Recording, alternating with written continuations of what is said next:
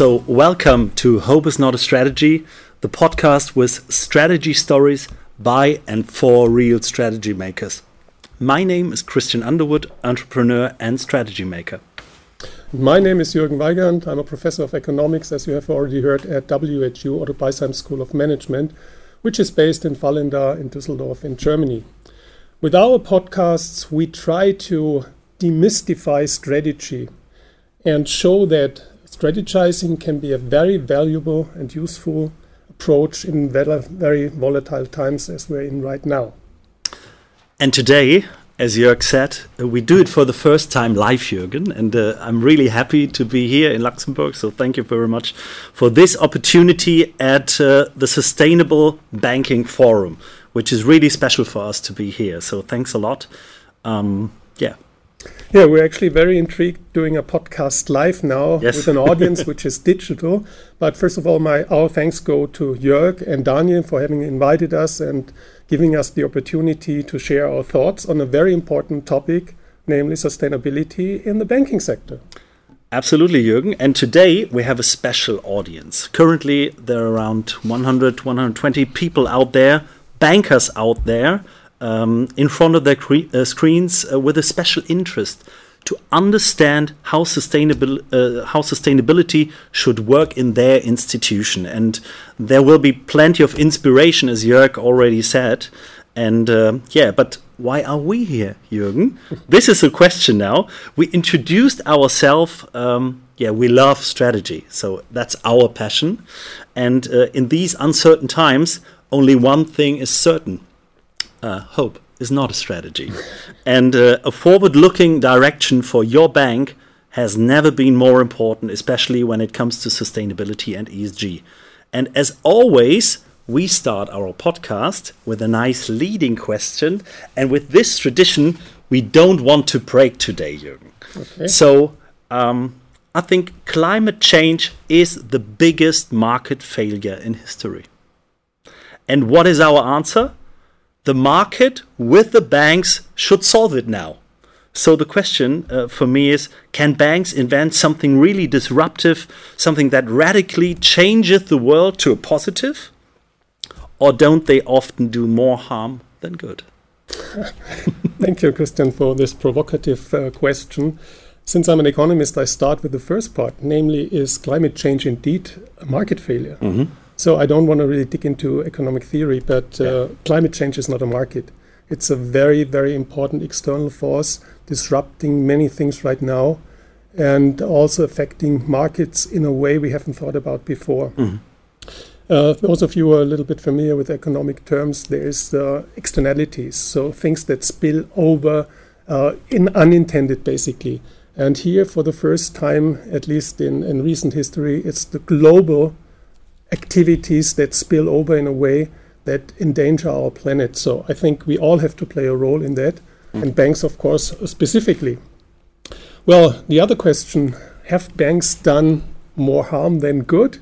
Well, recently banks have been badmouthed for their behavior. Everyone thinks back to the financial crisis of 2008, and banks didn't play that kind of responsible role we would have expected.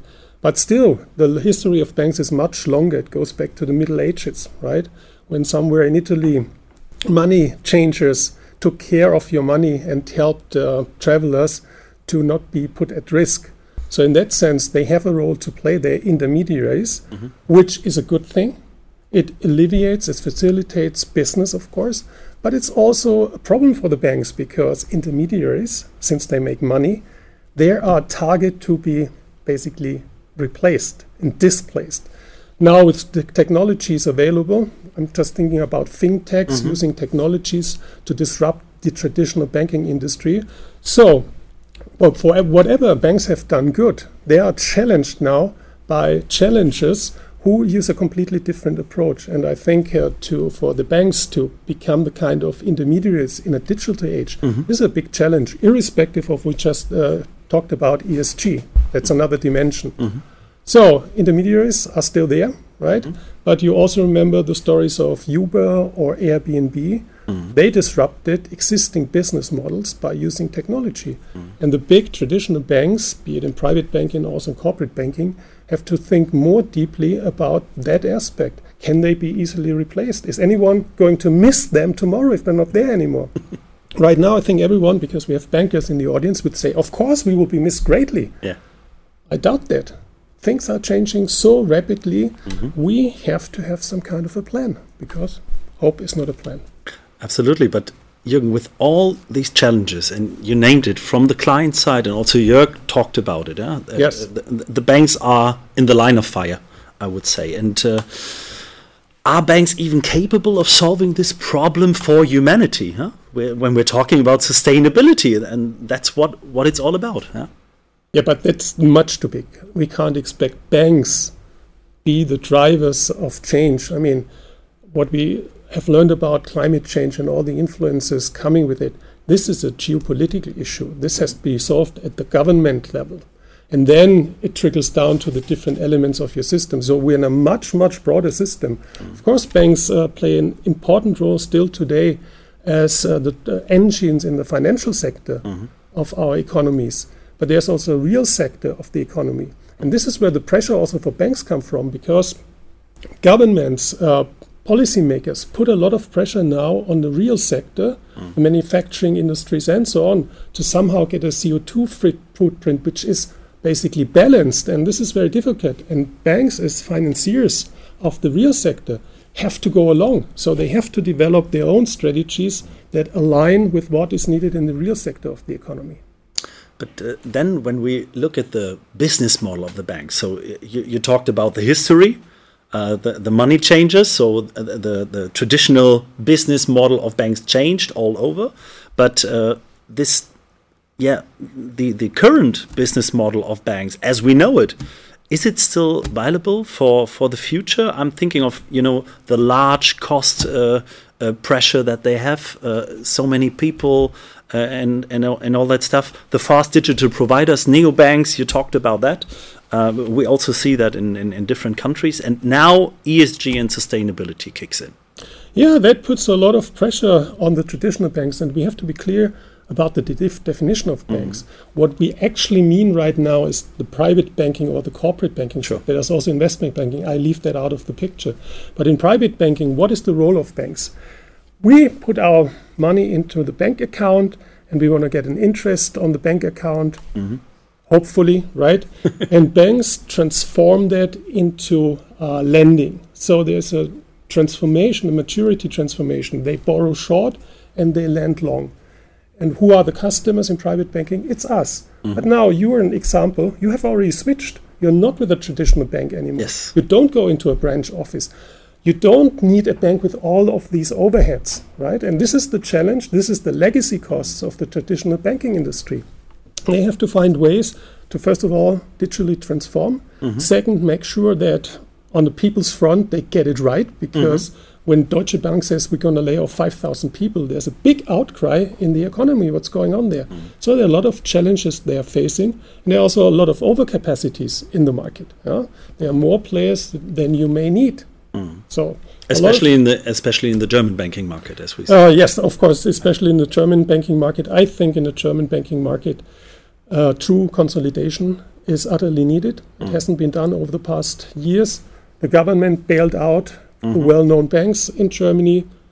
I mean, there are pros and cons to that, but there's a lot of need for reform, fundamental reforms. Yeah. Absolutely. I just want to share a personal story on that, because you said about the client, the private client we're talking about now. And for me, I'm a private client on the one side, and I own several startup businesses with banking accounts. So what do you think? In the last 2 months, I tried to find a bank to get all my accounts, to get it to one bank and have a nice service, has one person that I can contact. And I reached out to nearly 20 banks in Germany, and via email, via the website, via phone, via everything. And how many banks do you think got feedback to me? I have no hope for a good answer to that. So it's only a very few. And the problem I see here is... Sorry, it's a zero. Zero. It's a zero. I got no response on that. No, this is even worse. So not just in banking, but overall, people talk about customer centricity. But for me, it's just a buzzword, because whatever happens to us customers, when we go there, it's not going to be delivered for whatever reason. So and this is a disaster. And if the traditional banks really want to move forward and survive and not become the dinosaurs of our century, basically, they really have to come up with something that satisfies the customers, which makes us go, be it physically or digital, to these banks. Otherwise, we're out of the game. We find other ways to satisfy our needs. Yeah, absolutely. But coming back to sustainability and ESG, we're talking about today, and it's affecting everything. That's why we're also looking at the client side and the digital part and also the competition. But when we look at that, Jürgen, what kind of strategic course of actions do banks really have applying ESG strategy? Do we have a matrix, a thing that we can see? What kind of ways do they follow? Jörg mentioned that before. We can't have an ESG strategy as such. We can't have just a marketing strategy. We need something overarching, and this is typically what we call business strategy, the corporate strategy, depending on the size of the company. So it needs to be integrated. Yes, quite clearly the ESG criteria have become so important now, you can't ignore them anymore. But it doesn't make sense to jump on some kind of a bandwagon and run behind people who only promote ESG. By the way, since we're from Germany, when you look at the German laws, not just recent ones, but over the past 150 years, sustainability and ESG criteria are in some laws. So if you want to run a company with diligence and in responsibility to all your stakeholders, you have to be sustainable. You have to acknowledge the fact that there has to be really good corporate governance and that you also look at the environment. The environment is part of the stakeholder system. So I'm always surprised when people come up and say, oh, this is new, this is ESG. 10 years ago, we talked about something else called CSR, corporate social responsibility. Is that gone? Don't we need it anymore? So sometimes I really can't get it, what exactly these buzzwords mean and how they should play out. Yeah, but coming back a little bit on the strategic course of action. So when we look at the banks and look at how they adapt to ESG, so I think we can see three main drivers or areas of action. So the first thing and the main thing is avoiding things, avoiding bad things that doesn't fit into the ESG matrix. Then we have things where they're promoting stuff, which I think is also a really, really good thing, promoting the good, the positive one.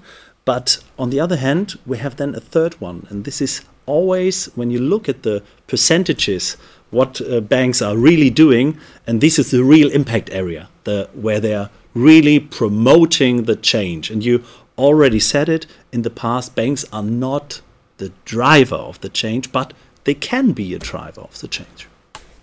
Absolutely, they can be part of the change. I said earlier that intermediaries facilitate business, and as facilitators, they can also be catalysts. So if they have clients with whom they have to align because the clients need ESG as part of their overarching strategy, they can do the same for themselves, right? Integrated, and they can be proactive. We love strategy, right? And strategy is all about being proactive, not waiting for things to happen, but looking ahead, anticipating things, consequences of changes. So if I'm proactive, I'm in that area you just mentioned, promotion and change rather than just avoidance. Avoidance is something mechanical. So you have some kind of a regulation and now you have to do it. And you go through it and you try to avoid all kinds of things that could be harmful. And then you identify what things are harmful, rather than being proactive and going out there, talking to the clients, talking to other stakeholders, saying, well, what is it that you expect from us? Customer centricity is one aspect. I would call it stakeholder centricity. Who is on board? Who has to be integrated when we think about our business strategy to be aligned with ESG criteria? So this is a much bigger thing.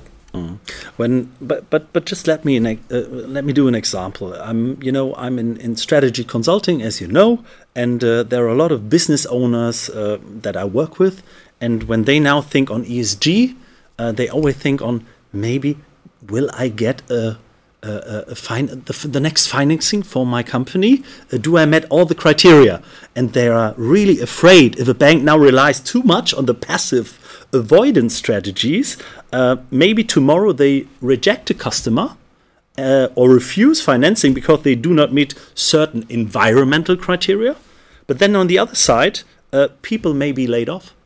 And then it comes to the S in ESG, and the bank itself heard then social criteria.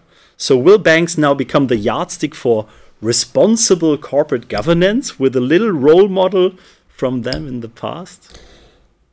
I think it's completely irrespective in which area of business you are. You are responsible. If you run a company, if you have people employed, then you're responsible. As an entrepreneur, as a senior executive, you're responsible and accountable for what you have been doing and will be doing.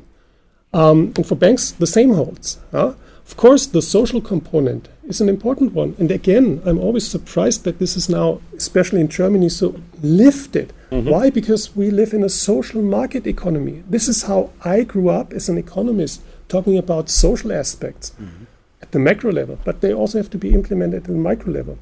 And I think what needs to be done on the banking front is, if you have clients, they will be afraid of paperwork. What does it mean for me? Does it destroy my business model? Explanations, helping them understand what they can do and what they could do. So banks should create some kind of an information advantage, trying a challenge, something they actually don't like, into something that gives them an advantage. Absolutely. So let's look at the various strategic levels, Jürgen. You already mentioned some of them, and also Jörg did that with the walk the talk thing, and not just thinking on the ESG strategy, because there's also, let's say, the sustainability strategy that can be a different one than to adapting to ESG. And then we have also, of course, the risk strategy of a bank, as we saw it on the slide, but also the product strategy. So it's the next thing. And with product strategy, business strategy comes in, and then corporate strategy. But we see even banks now looking at their mission or vision statement or their purpose and trying to incorporate now sustainability there. And for me, I always ask the question, if as a bank you haven't had that much to do with sustainability in the past, what do you think about that? Is that really walk the talk is going to the future, but now all banks try to be sustainable?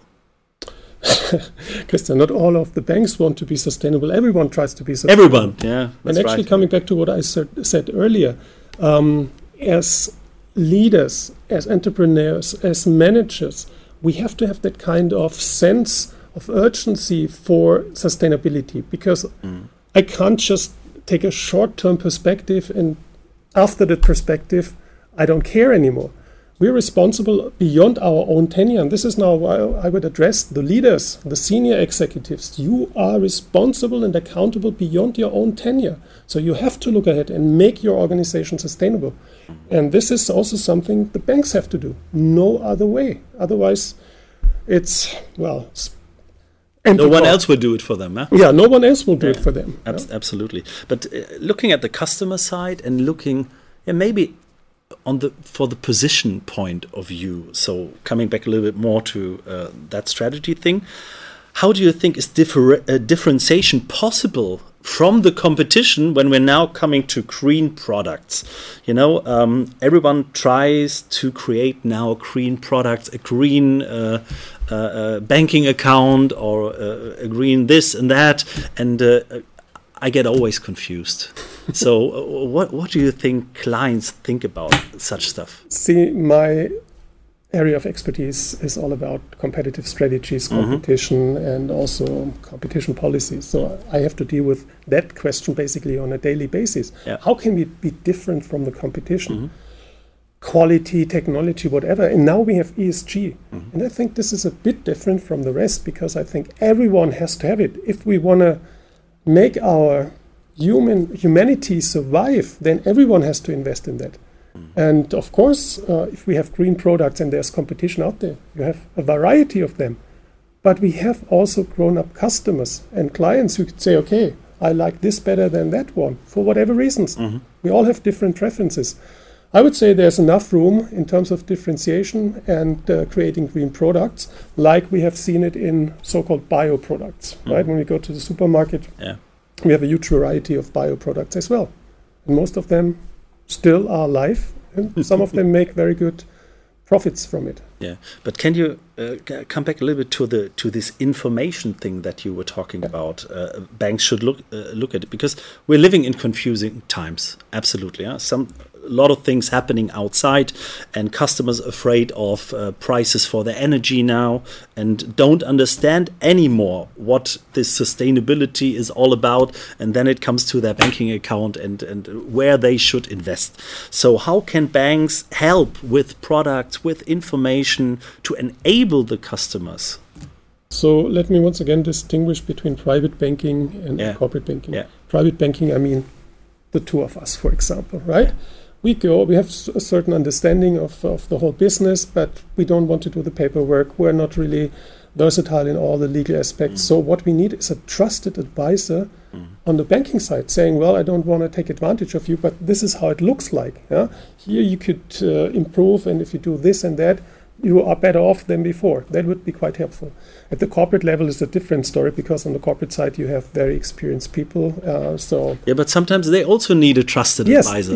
A trusted advisor, and this has to do with transparency and also some kind of honesty. And if I think back to what we call the honorable merchant or the honorable businessman, this is part of the whole game. If I'm not transparent, if I'm not doing the best for my client, well, competition will sweep me away at some point. Right? Absolutely. Yeah. Thank you, Jürgen, for that. So now we're coming to the last question, because we're running out of time. And maybe there are some bankers out there, maybe in the call, they're saying we have always been sustainable. But Jürgen, you are also the academic director of the Institute for Responsible Leadership. I think people maybe got that. What is your advice to the bankers at the screens who really want to make their contribution to the world problem number one? So if you want to make a difference in this very volatile and uncertain world, then you have to walk your talk. Yeah? You have to be clear, what is my purpose, my organization's purpose? What do we want to do good for the people out there? Not just your impact, your real impact. The real impact. Yeah? On all these different dimensions, to the environment, to society, and making sure that we really have good governance, that we take good care of our people, internal people, of our clients, and always understand responsibility also means accountability. I can't just run away or break away from my responsibilities. I have to stay course. I have to tell people, this is what you got if you go down that path. Jürgen, thank you very much for that. And thank you very much for the team here for inviting us. Thank you, Daniel. Thank you, Jörg, also for that. So this was our first live podcast session with Hope is Not a Strategy. You can follow us on LinkedIn, Spotify, and also Apple Podcast. And we hope to see you soon. Thank you very much. Thank you.